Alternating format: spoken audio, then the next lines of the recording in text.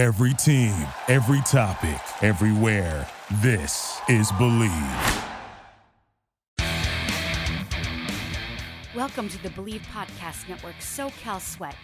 My name is Ann McDaniels, a former NFL cheerleader and product manager turned actress and model who dreams of being a UFC fighter. Meow. Learning strategies to help motivate others leads me to bring you interviews each week from a range of athletes, experts in fitness and nutrition, and so much more. Thanks for listening to Believe, the #1 podcast for working professionals, and let's push our endorphins to higher performance through SoCal Sweat.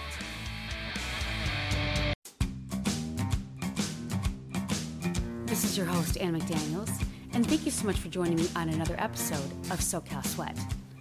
Today, do I ever have a treat for you? This powerhouse of a woman was responsible for getting Jimmy Dennis, R&B singer, off death row after 25 years of being in prison, wrongly accused of murder.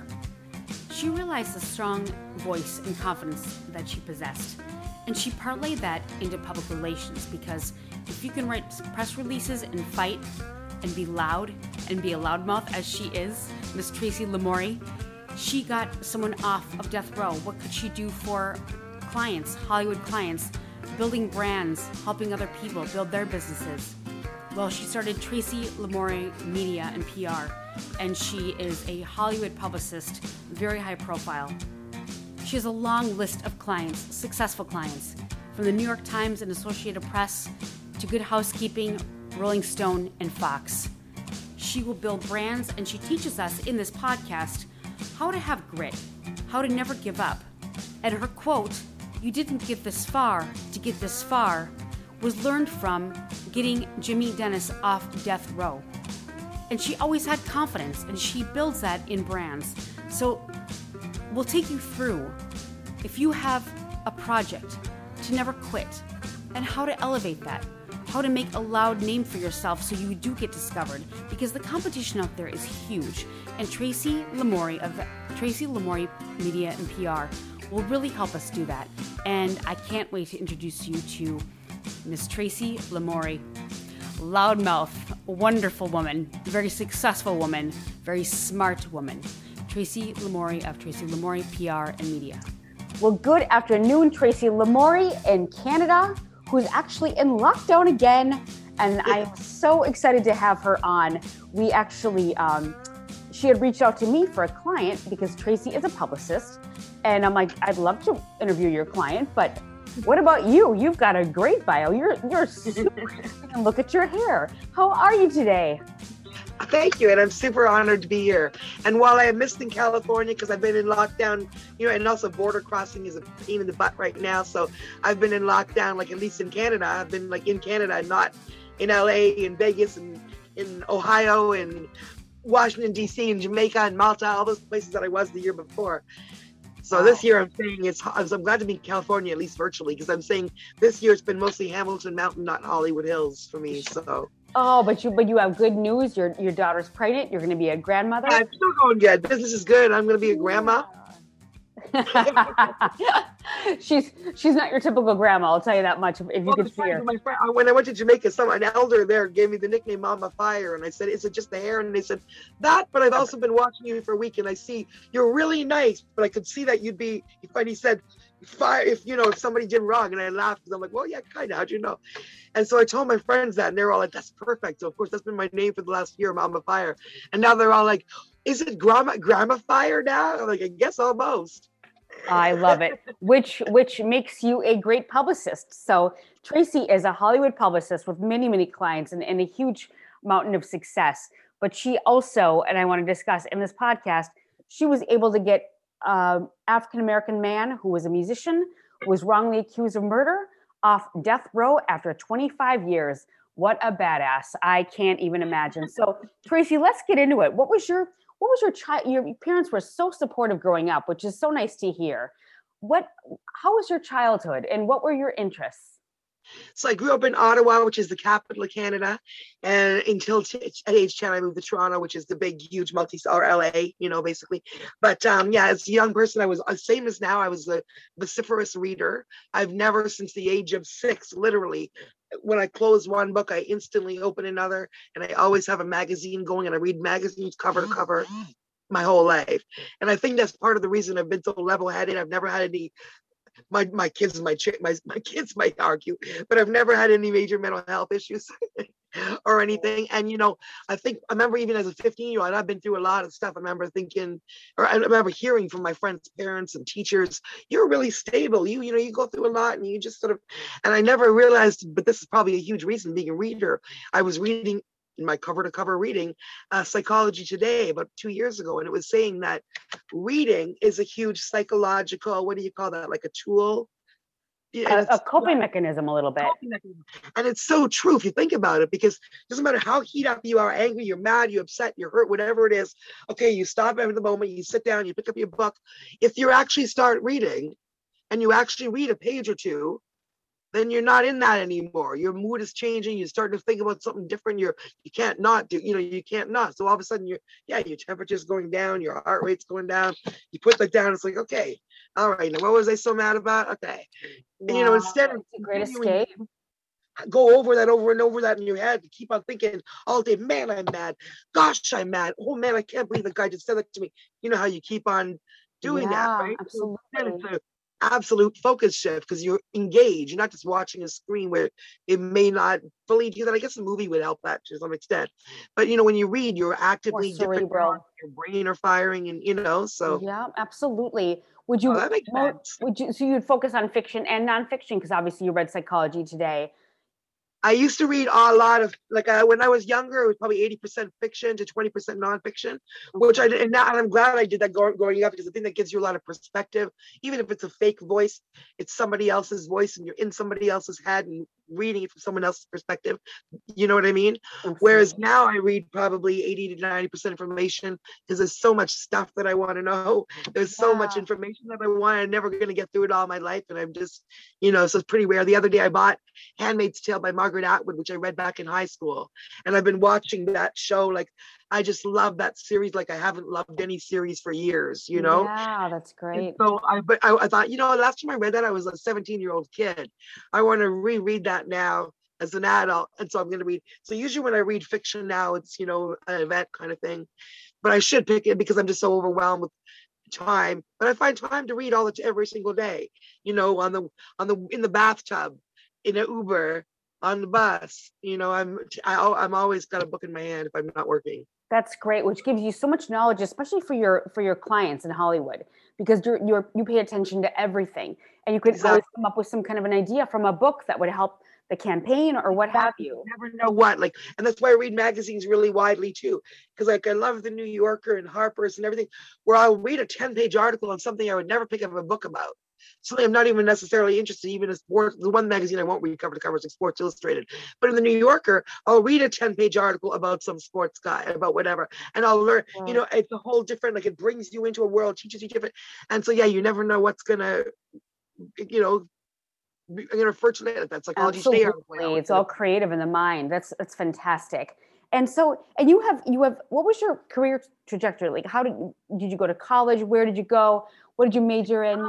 Literally, so originally when I had a college radio show, with my husband, Dave Parkinson, it was his radio show, and I came on that. We started doing radio together. That show had ended, and we were just in a, regular early 20s, entry-level sales kind of jobs. And he was a little bit better than mine. But mine was like entry-level sales, marketing research, just like that. I hadn't even gone to university.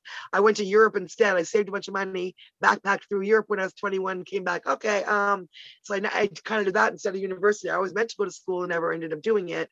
Just started working, had to start paying the bills, entry level on my own, met Dave, both of us are paying, young couple, didn't have much money, working. And so we never did end up going to school.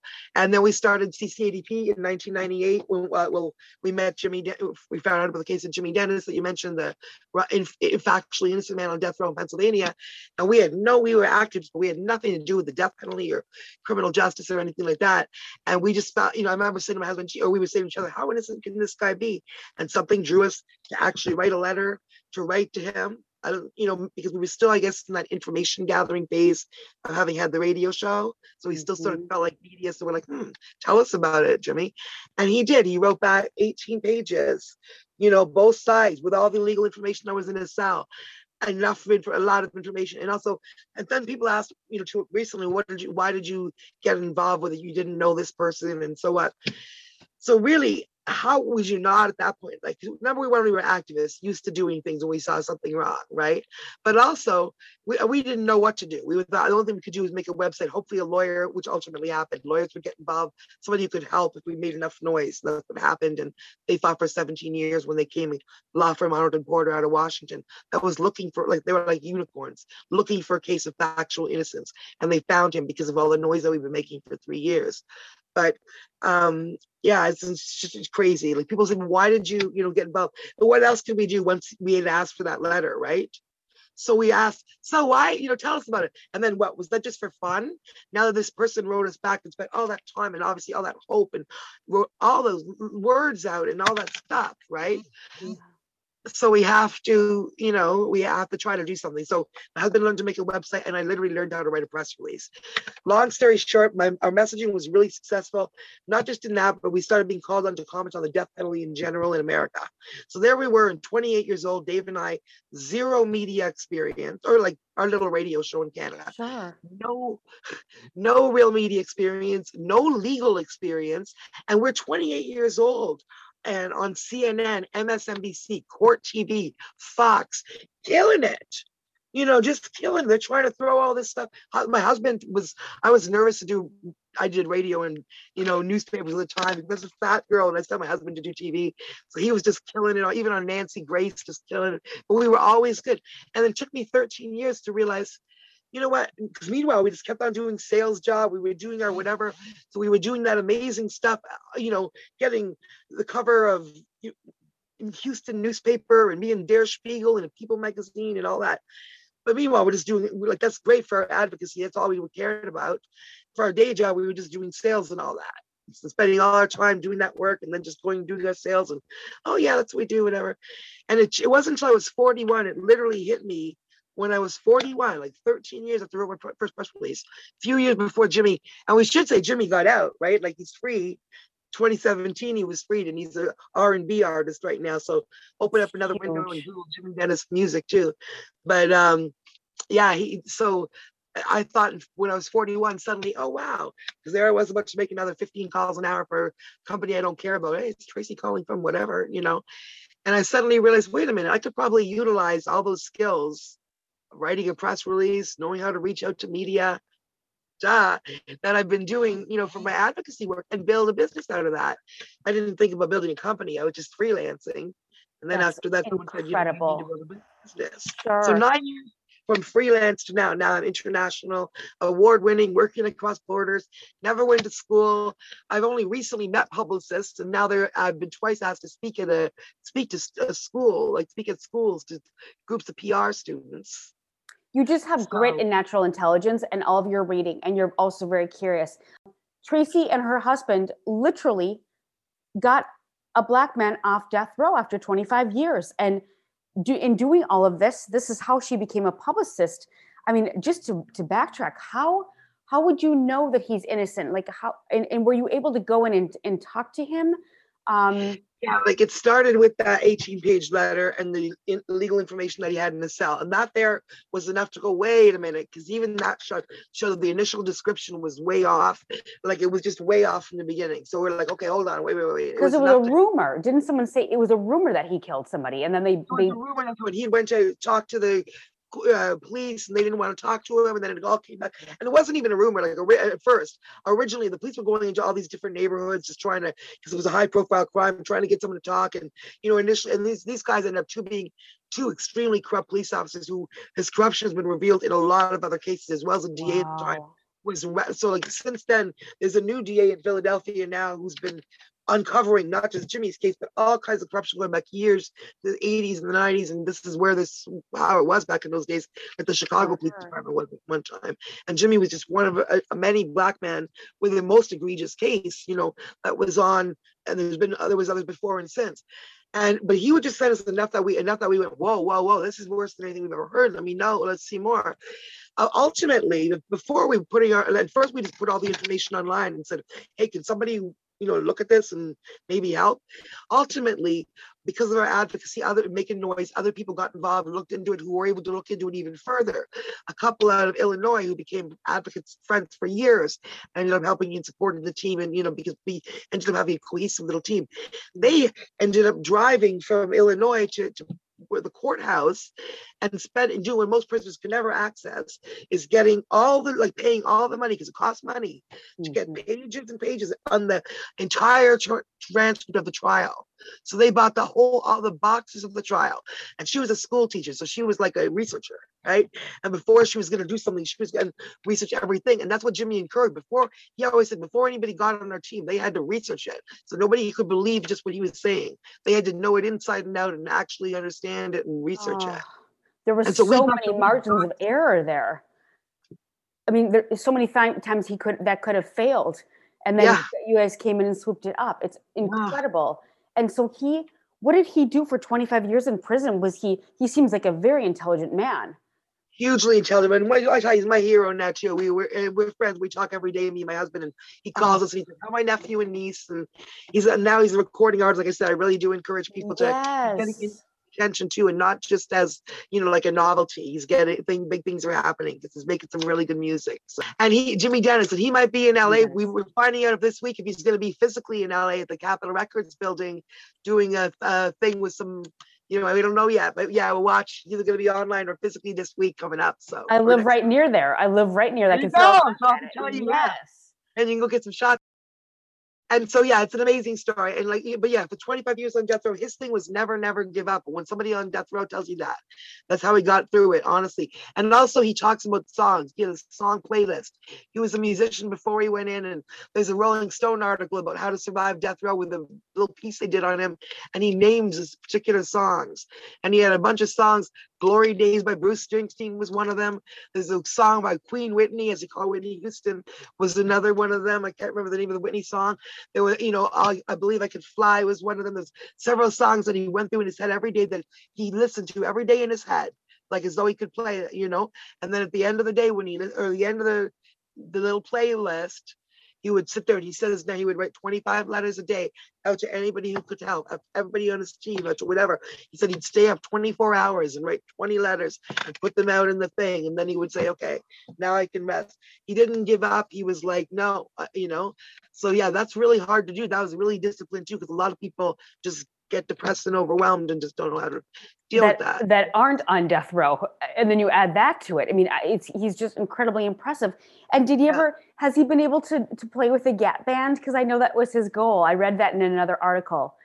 Yeah, I don't think that's happened yet because of lockdown, but I'm sure people have been suggesting some crazy stuff. I'm telling you, some big stuff's going on. Like, we're just hoping that we're thinking that some of the people that, he'd played the music in his head, we're thinking it's quite likely they may hear the story. Yes. And there may be some possibility of some stuff happening because it's a Hollywood story. I mean, it's so Hollywood, it's not even funny.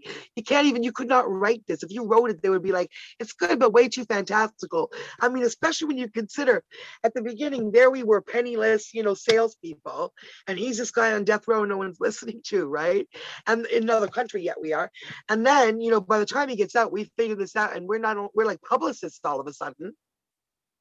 And he gets out, oh yeah, that's right, I was an R&B artist, and he goes right back in the recording studio, and now we literally have cell calls from a cell, not a cell, like a cell phone, not a cell, right? And I literally he might be stressed out or have PTSD or whatever was going on the day things aren't all perfect. He's still fighting the city for compensation, all that stuff, right? They still don't want to give it. And I'll be like, you know what though? And then I'll be like, literally, I have to laugh because 3 years ago we were terrified they were going to be able to kill you.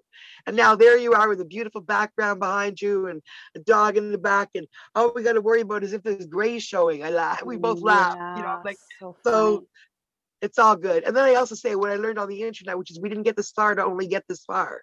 And I say that to Jimmy, meaning, you know, you think about where you were before compared to where you are now. And to me, this story doesn't end till he gets a Grammy because his music is incredible.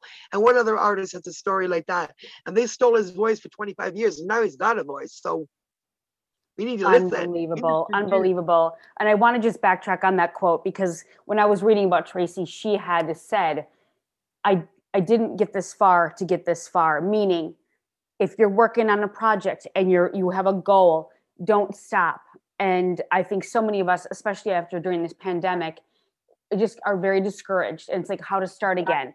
And like look at all the work that we've done before the pandemic, and we're gonna let ourselves quit. Exactly. Perfect example. And then also for the people, like you said, the word overwhelmed. So true. Some people are doing a lot less well than we are. Some people are like overwhelmed, you know, they're like lost. And some people, you know, honestly, if you're probably jumping off a bridge yesterday, if you feel this is the end, if you feel to them especially as well, you didn't get this far to only get this far because you got through all that crap. You got through all those people, you faced those people and you kept on standing and you got to today. You didn't get this far to only get this far, to drop because of that last asshole, excuse my language, or that last thing, or that last, you know, you got to keep on going. And you can't also, you don't want to miss the awesome stuff that's going to happen tomorrow. Right. And maybe you're only 6 inches away from that ultimate success. And speaking of Hollywood, that happens all the time when people quit and that next job would have booked them on something. But it is hard. Right. It is hard when you're going through the grind. I mean, it's hard to compare to Jimmy, who's on death row. Everything it's true though, because everybody's struggle is different, and whatever will stop us, whether our mind, like it's true. Like I say that this a lot. I say, you know, like I'm not trying to sound like, I know it can sound super privileged when you say, oh, you just got to keep on going and knock those things down. People are like, oh yeah, but that's easy for you to say when you're privileged white girl, right? But it's true that I've also seen people who are hugely privileged let a little pebble throw them, you know, knock them down. Or even not even necessarily huge approach, just people with a different mindset. They see a little pebble in front of them and it just knocks them down. Other people like Jimmy, they have literally mountains and doors this thick and the whole world saying you're guilty, you're garbage, we can kill you.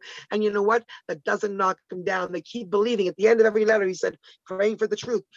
1998, 99, praying for the truth, 2000, 2001, 2002, 2003. Kept on going until 2017. And the doors finally opened. And how many times would he have wanted to give up? That just seems like cliche. Right, exactly. Oh my gosh, but those songs and the music and the hope kept him alive. And if we're not in prison and we do have a little bit of money and there's really no excuse, but again, it is privilege, and I think it's grit. Like he had grit growing up anyway. So he was able to face these things. And you're right. A lot of people, whatever we're facing, we honestly can. The message I take from that is big, small, little, whatever it is, you know, like honestly, we're already shot if we believe it, right? That's what it comes down to. And whether it's believing the guard in the prison and the judge who tells us that's the end for you, or it's believing someone who says, that's the end, you'll never make it in Hollywood, don't even go there, or someone who says, Tracy, you know, whatever, PR, you know, you should go get an office job, go dye your hair, or whoever. We just said, whatever, I see my vision and I'm doing my vision. And if we don't let someone, and I hate sounding like that cliche, but I didn't learn this from somebody on a stage who got paid $30,000, from somebody else who got paid $30,000 to learn to teach it. This is literally stuff I learned from having every success based on being a mouthy, you know, listen, like I was little, the fat girl, I didn't care. I didn't listen to that. I didn't listen to those limitations, you know, just like I tell my daughter who's got a disability, she's physical mobility issue, right? I go like this because I don't consider that a disability. Just disable's not a bad word. She's fine with it.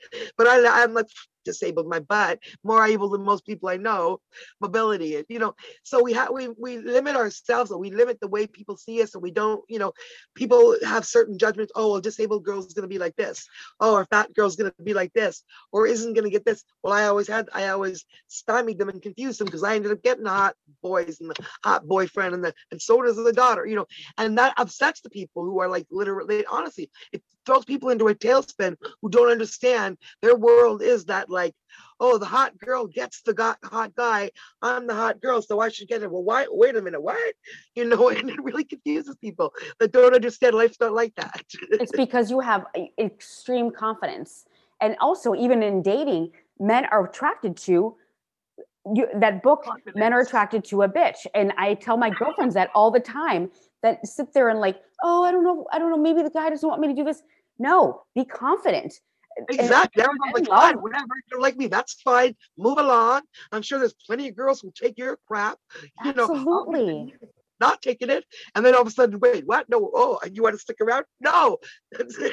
For sure, because men like a game. They like to hunt, and some of these women just kind of throw themselves at their feet. But I love your confidence. Your confidence is unwavering, and I just think that is such a huge thing, because everybody has to work on that. But you've always seemed to have been that way, and maybe it's from your parents, or maybe it's from all the escapes. In the adventures in your books. Like I remember thinking and saying, well, I guess when Facebook first came out, I said to somebody, oh, I used to be shy when I was a teenager, and everyone was like, ha, ha, ha. No, you weren't. But I thought in my head that I was. So I guess there was time when I wasn't super confident. But I also remember at 15, I guess, 15, you have those deep talks with my best friend Jennifer at the time, and this phrase sticks out in my head, and I remember us saying to each other, and she probably thought of it, something more occurred, but that we were secure in our insecurities. And I think that's kind of brilliant. Absolutely. So it's like I had insecurities, like for sure, going into the room as a teenager, back, of course, you know what I mean? You were judged all the time, verbally and not. But then I got to the point where I was also smart enough to be like, you know what? I remember thinking at 12, when I guess I must have been having a hard time at school. I remember literally looking at the school as I was walking towards, dreading going to school that day, having some kind of conflict with kids, being bullied or something. And I remember literally thinking at 12, you know what? This is really stupid, because no matter what, consciously thinking, no matter what happens here, I bet anything in a year from now, 1 year from now, when I'm in grade 9, this won't even matter to me. Yeah. And that was so freeing as a kid. I remember thinking it a couple times, but no, remember, this is just dumb kid stuff. This won't even, let me just pick up my magazine. Oh, now I forgot why I was mad. No, but that's such a maturity level, because things will be set off. And 12 to 15-year-olds right now are struggling with the social media bullying on top of being in school.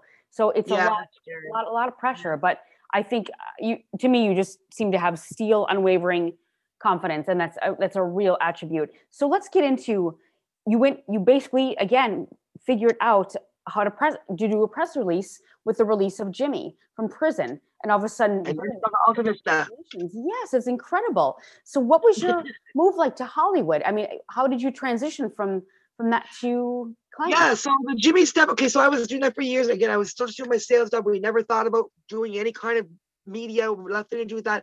And when I was 41 and I finally thought of that, we weren't even doing like immediate media. We still obviously doing Jimmy stuff all the time, but there wasn't much media going on, because the lawyers had told us they were doing their thing, and the lawyers had told us that they often do hold off on the media while they're doing their legal stuff, right? Yeah. So for a year or two, we weren't doing active media. We were just doing, our Jimmy, communicating with him and doing whatever he needed in the background and everything.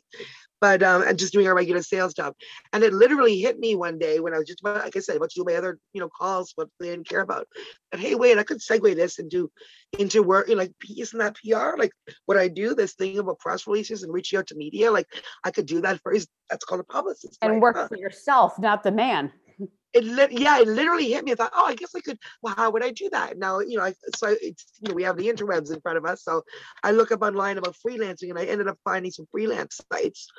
And I ended up meeting, like, the luck of the draw. I mean, I must have wrote up a good thing about myself. And first couple of things I pitched really low, got a couple of good, words about myself. One of my first clients that met me on one of those sites is still with me today, Angela Sadler Williamson, brag, cousin of Rosa Parks, award-winning filmmaker in my life with Rosa Parks, right? Wow. Hired me in Canada to do her filming, and then actually thanked me in the credits. And I was sitting there at the Detroit Film Festival like highlight of my life I was just talking about with two rows of Rosa Parks family members Oh my watching God. this film. They're thanking me in the credits. I'm like, how is my life? Whoa, like I'm literally whoa. And I even said to her, like, I don't even know why you chose me, some dumbass white girl from Canada, to be this Not like at so all. I can't even. And she's like, no, like I look at your work, and everyone looked at my body of people who I'm sure there were people who looked at it and thought, oh, I don't want the publicist who did that stuff. I'm not gonna, and I didn't hear from them. But the people I Sure. did hear from were interested in that. And I never really you talked about that. Most people didn't know I built my career not on that, just like through those skills. And then it's only recently that I started doing, like the last year, all these podcasts about myself and my business and speaking about entrepreneurship. And then people are asking, how do you get started in PR? And I have to tell that story. And I love telling that story. I love talking about Jimmy. And it's funny because now I've been telling it to entrepreneur audiences, business audiences, and all that. But as soon as they ask that, there's no way not to answer that question. And so, anyway, yeah, that's really interesting to see their responses and talk about justice in that way. It's crazy. And with everything that you did prior to public relations, you don't have fear. And again, in Hollywood, with all the publicists and all the brands and everything like that, you can't have fear. You've got to go in and knock them dead. I mean, it's like if That's what I learned in Hollywood. I literally walked. I didn't even learn. I just did it. I remember it was down Yeah. at the W Hotel had a big event. The first year I was there, so I'd gone into some pre-Oscar event there, so I knew the landscape. Then the next time I went, I was literally there. Oscars party week 2 again, and I was walking by and I was literally thinking, oh yeah, I want to go in there because I remember the montage on the wall. It was like LA woman, blah blah blah, and I just got it, so I wanted to go do the picture saying, lucky little lady in the city of light or whatever. Yeah, right? the Doors. I was going there, but they had some big event. I was dressed all Hollywood because I just come from something, but they had some big event going with the doorman. It was clearly an industry event. I didn't know what it was, and in my mind I was like, oh, I guess I can't go in. Then I was like, no, but seriously, I just want to go to the bathroom and you take a picture of that montage. There's no reason I shouldn't be allowed to go in there. Sure. So in my mind, I literally just walked in like this, literally, doorman sitting there who would stop people before me and he stopped people after me. And I literally walked in, I just kind of looked at him, I nodded like that, and he nodded at me and I walked right in. And then I went to the bathroom and then I took my picture, went to the bathroom, and I thought, guess I'll go to the party. And I just walked in, ordered or whatever. And I went and said it was long tables, not like, so it wasn't like little intimate tables. It was like long tables where everyone was joining each other. Sure. And you could tell people were having conversations. Like, so I literally I didn't go in and push myself in, but I went and sat at a corner, put my plate down, and then just sat there with, like I was looking around, what's going on here.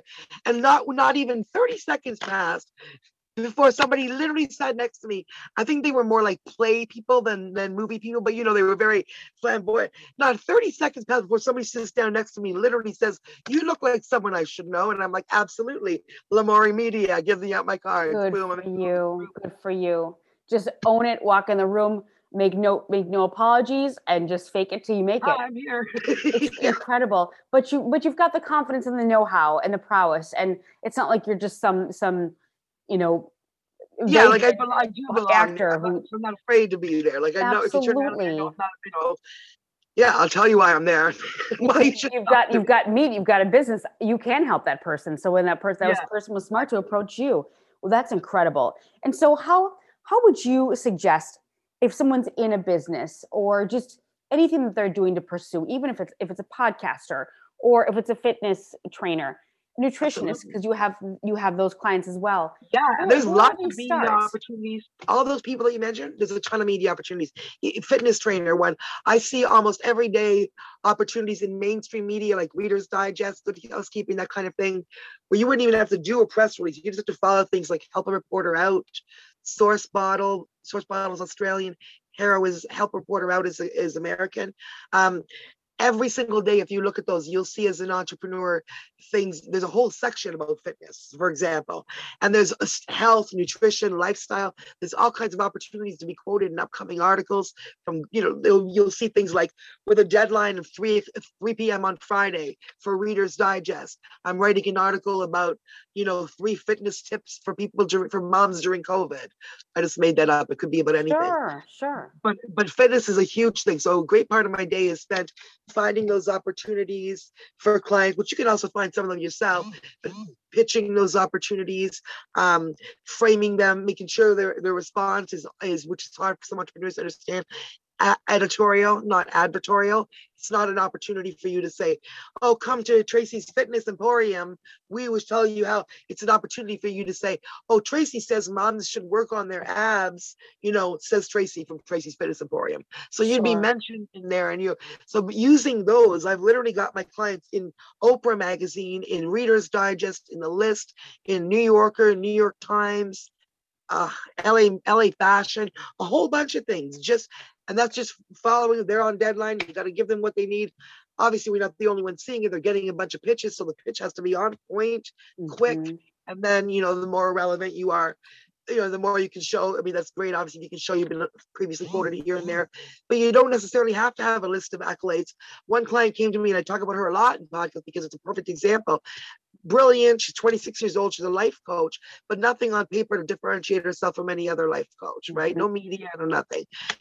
So she thought, well, if I start telling my story of success through bipolar, her name is Liz Alvarez, by the way, through success through bipolar, in spite of bipolar, having and living a happy life, people will know what I've overcome, and that they'll know that I have something to share with them. Sure. So literally, she hired me. I gave her my lowest rate because, what a story, and young girl, and trying to build her business, and I gave her a really good deal.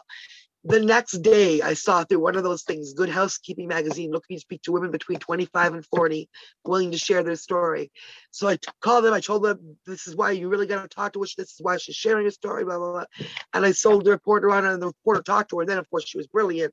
And then the reporter liked her quote and put her in the print issue of Good Housekeeping. Wow. And that is one of the, 4 or 5 magazines that you see everywhere in the world on the checkout counter of every grocery store. Yes. And there she was. I am not my mental illness on the cover. I'm like, so for the next year, I'd still now we say as seen on, and now she's been in WebMD, she's been in this, she's been in Men's Health magazine. She's just been, so now she, because of that first, and that was right off the box. So you don't necessarily have to build small, though there's a million great opportunities to do that too. So if someone comes on with me, we start everything. I write an article about you. I get it published in Prosperity Press in Los Angeles, or I pitch it to Authority Magazine, Thrive Global, HuffPost. I get a couple articles written about you, featuring you, quoting you with a Q&A, talking about what you do. Then I get you featured on high-profile podcasts that, match your brand. Like this impressive one where this high-profile actress and former cheerleader running, and this, these are great things that you can put in your bio. I've been seen on this, I've been seen on that, and this is how you build up your brand. If you're a talker, podcasts are great. If you're more of a writer, you can even write your own articles on Medium, which a lot of people think is like HuffPost, but really it's more like Facebook. Nice picture, you write your article, and there you are. You start, now you have something to point to develop your thought leadership. And now some people can use that and you think, oh, I tried it, didn't work. But you got to remember, understand that editorial versus advertorial is huge. It is not an opportunity for you to write and say, hey, y'all, I'm the guy of this and I'm going to talk about my business. You're not going to get answers that way. You have to really understand that you're a source for a story. So you're offering information to be a valuable source to that reporter. And then that by extension is a huge value to you because, if you're in Reader's Digest and says the name of your company, that's all you need. It's going to be a good backnet. And then later you can say, as seen in Reader's Digest on your page as well. Sure. So it's all that little mention and then another little mention and then another. So those are ways that you can build that yourself. Just remember, editorial, not advertorial. Have a little pitch, about yourself, more about Anne, more about Tracy, that says why you're good, why you have knowledge in this field. Sure. Can you kind of describe again the speak of editorial versus advertorial? Because obviously you don't want to sell yourself. It's not about you. It's about the facts. So we all think about advertorial, which is what we're used to as entrepreneurs, right? Why is our product better and why is our business and all that stuff?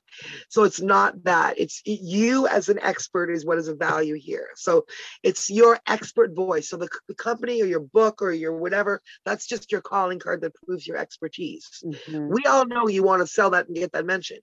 They will mention that because otherwise they can't just say, Tracy says. They have to say why, who's Tracy, that it matters. Sure. Or Anne says, Anne's talking about Hollywood. Well, who is Anne? Just the name Anne. They have to say that Anne, you know what I mean? They have to say why, what you.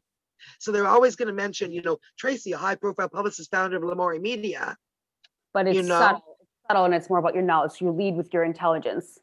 It's about you, not about your product. Yeah. Right. And then, and again, get your head away from the advertorial, which is like, It's not an ad. You're not worried about whether it's big or giant. Obviously, Reader's Digest is great, but even if it's small, it's great because it's about when people search your name, getting that third party credibility. That your name, like right now, I've done this for a year on my brand, not just my clients.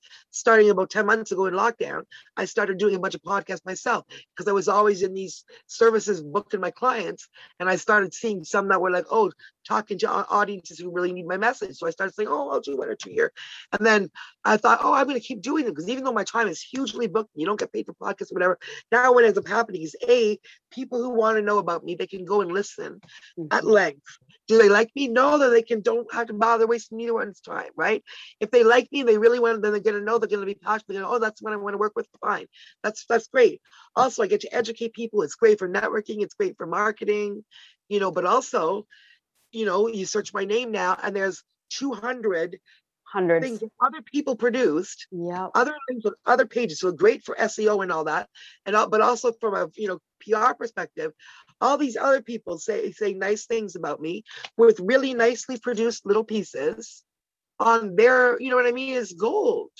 So like that's what you get with PR. It's the difference between PR, which is earned media, using your expertise to build your leadership, and that sounds scary to some people, but honestly, the more you think, the more we're in the world we are in, and now aggressively so in the new virtual COVID world, there are so many platforms to make yourself heard that if you're not, doing that, it's definitely somebody else in your industry is, and they're like siphoning the customers away from you.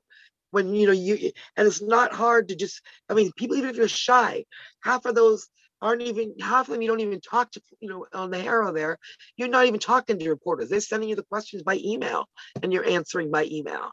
So if you're shy, you could be a writer, you can try, you know what I mean? There's all kinds of different ways to get out there. So being shy, isn't an excuse. You're able to be in business, you're competent enough to take this other next step, just to find the faith in yourself to not be afraid. And get out of the comfort zones. And you also mentioned Medium, and that's another way to get your stuff out there. Yeah, Medium is that, like, everyone thinks it's just like Huffington, like it looks great, it looks like magazine, like if you're looking at medium.com, it looks like a Huffington Post or something, like, and it basically is in some ways, because anybody can write an article, but if you write a nice, quality article and put the picture up there, which again is as easy as putting a picture on a Facebook page. You can write a, article and then, by you, blah, blah, blah, with a bunch of pictures. You talk about whatever you want to be known for and start to develop your thought leadership. You upload that, click it, literally as easy as uploading a post on Facebook. And that looks like a nice article. You have a collection of articles on Medium now where you can point people to, the things you talk about. And one could be, this is what I talk, any of these could be potential segments on TV shows.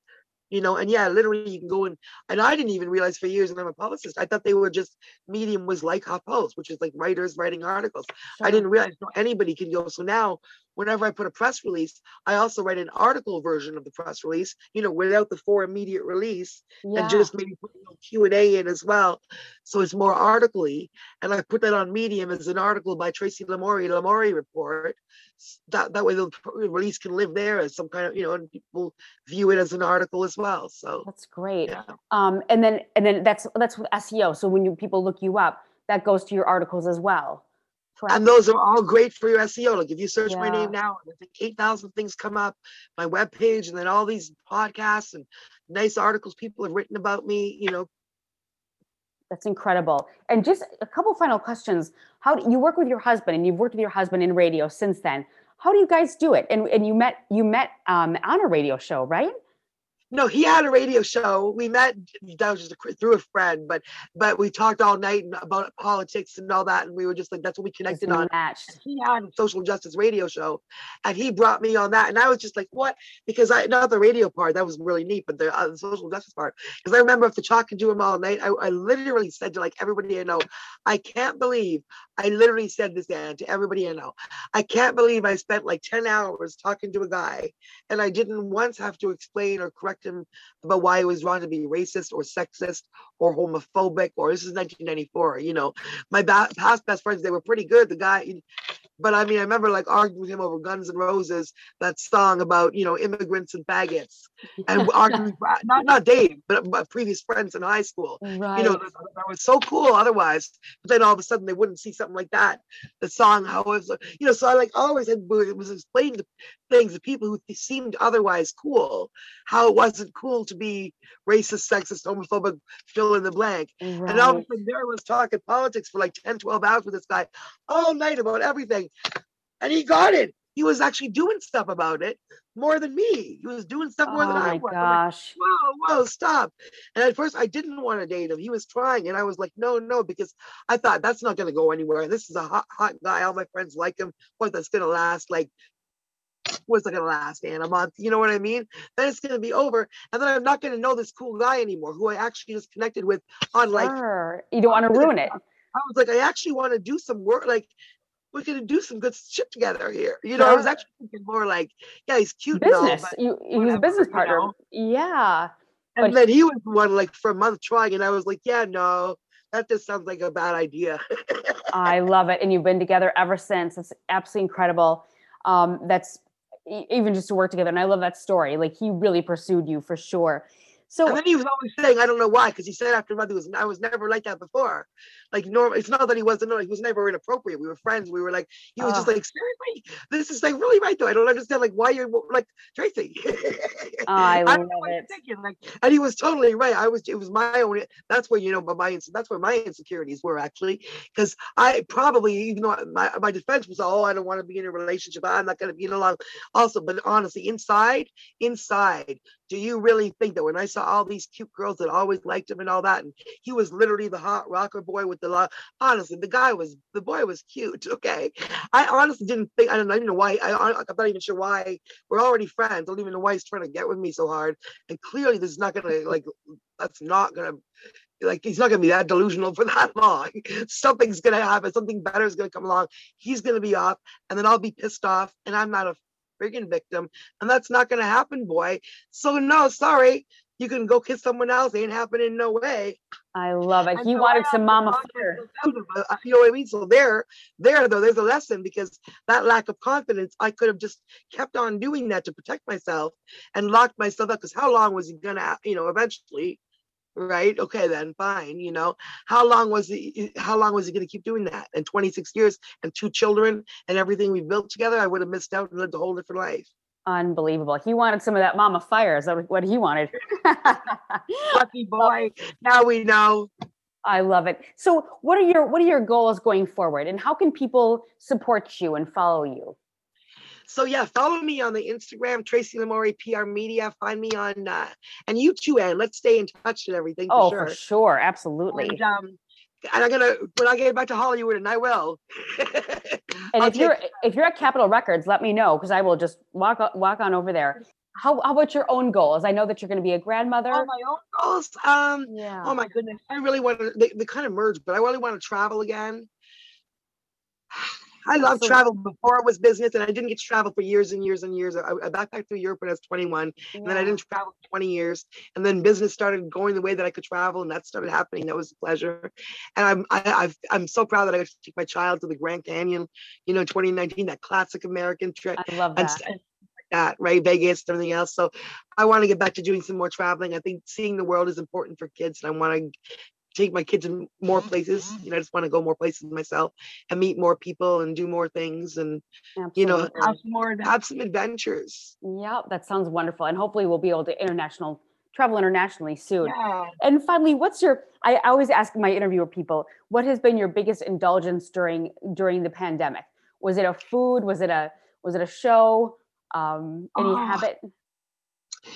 I think and I've stopped this as of January, because like the doctor was telling me I wasn't, remember we talked earlier about how I wasn't paying attention to fatty foods or anything. I've started to have a mindset change now, where the doctor's literally like, nope, you're 51, you've got to actually, care for things. So now I'm on a change with that. But before I was, and I've never been a drinker, but I started to get like some wine and have one glass of wine a night and start to really look forward to that one glass of it.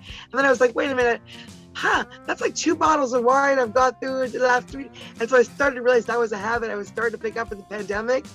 which, like nice, relaxing hot bath, glass of wine, a joint. But usually I just have the joint, and that was always the way it was. So then I decided I probably don't need the daily wine on top of the calories. And so I pretty much cut that out back to once in a while, if there's ever, chance to go out and have a cocktail again. I like my client meetings with a pretty cocktail, but generally I'm trying to cut down the calories, which includes cut down on the wine. And so that was an indulgence, but not a great one, but not a horrible one. I mean, it was cool. Yeah, but in hindsight, red wine is recommended all the time. So but now I realize that I'm just generally cutting down. On all good for you. And I picked up, what I picked up? Water, which people have been telling me for years to drink water, and I'm always like, I don't like it, and now I'm drinking it. Just plain? I've taken to the plain water, but also I've taken to the lemon juice, buying concentrated lemon juice. Sure. And putting concentrated lemon juice in it. Yeah, that's good. Indulgence. It's hard to keep drinking water. I bought one of those cold things like you have in offices. Those office things where your water is always cold. And I love that. I know you can get it for tap, but we don't. I like that helps a lot. It's fresher and it's more fun. So now I'm like, okay, I'll use this. And I've even got my son, I stopped buying, he was, he's 17, so I was buying him just because it was easy, a case of pop at the beginning of COVID. He'll just have once in a while, we'll have them here. Well, you think that happens when you have a case of pop, the kid's drinking a case of pop. Right. And then I noticed, and when my doctor had said to me, you got to start watching out what you're, eating and drinking. I looked beside me at my desk, and you know what? There was 5 pops, 2 juices and 5 pops. And now there's 6 waters and an iced tea. So that's a huge lifestyle change. That's a huge thing because soda is very hard. Pop, she says pop, we say soda. I grew up with pop and then I had to change to soda. Oh, sorry, No, I always change my dialogue wherever I go because people make fun of me. But it's no, it's a hard habit to break. So good for you. Really, that's... Yeah, I forgot. Awesome. I just did a hard stop on that because I realized, that's not right. And that's literally nothing good for you there. So good, just taking out little things. Well, thank you so much. This has been wonderful, and we learned a lot from you. And I want to take away the quote: "I didn't get this far to only get this far," and that is Tracy Lamourie Media. Thank you so much. Thank you, Anne. It's been a pleasure. And that was Mama Fire, Tracy Lamourie of Tracy Lamourie Media. You can find all of her connections, social media networks, and websites in the podcast notes below. We appreciate you for listening, and please subscribe and rate the show on iTunes.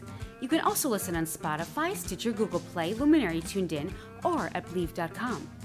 You could reach out to me for any questions or topics you'd like covered on the show at Ann McDaniels or at Ann McDaniels Actress. And I'll see you next time on So Cal Sweat.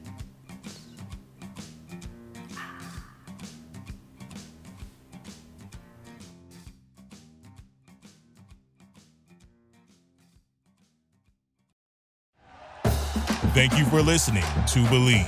You can show support to your host by subscribing to the show and giving us a 5-star rating on your preferred platform. Check us out at Believe.com and search for BLEAV on YouTube.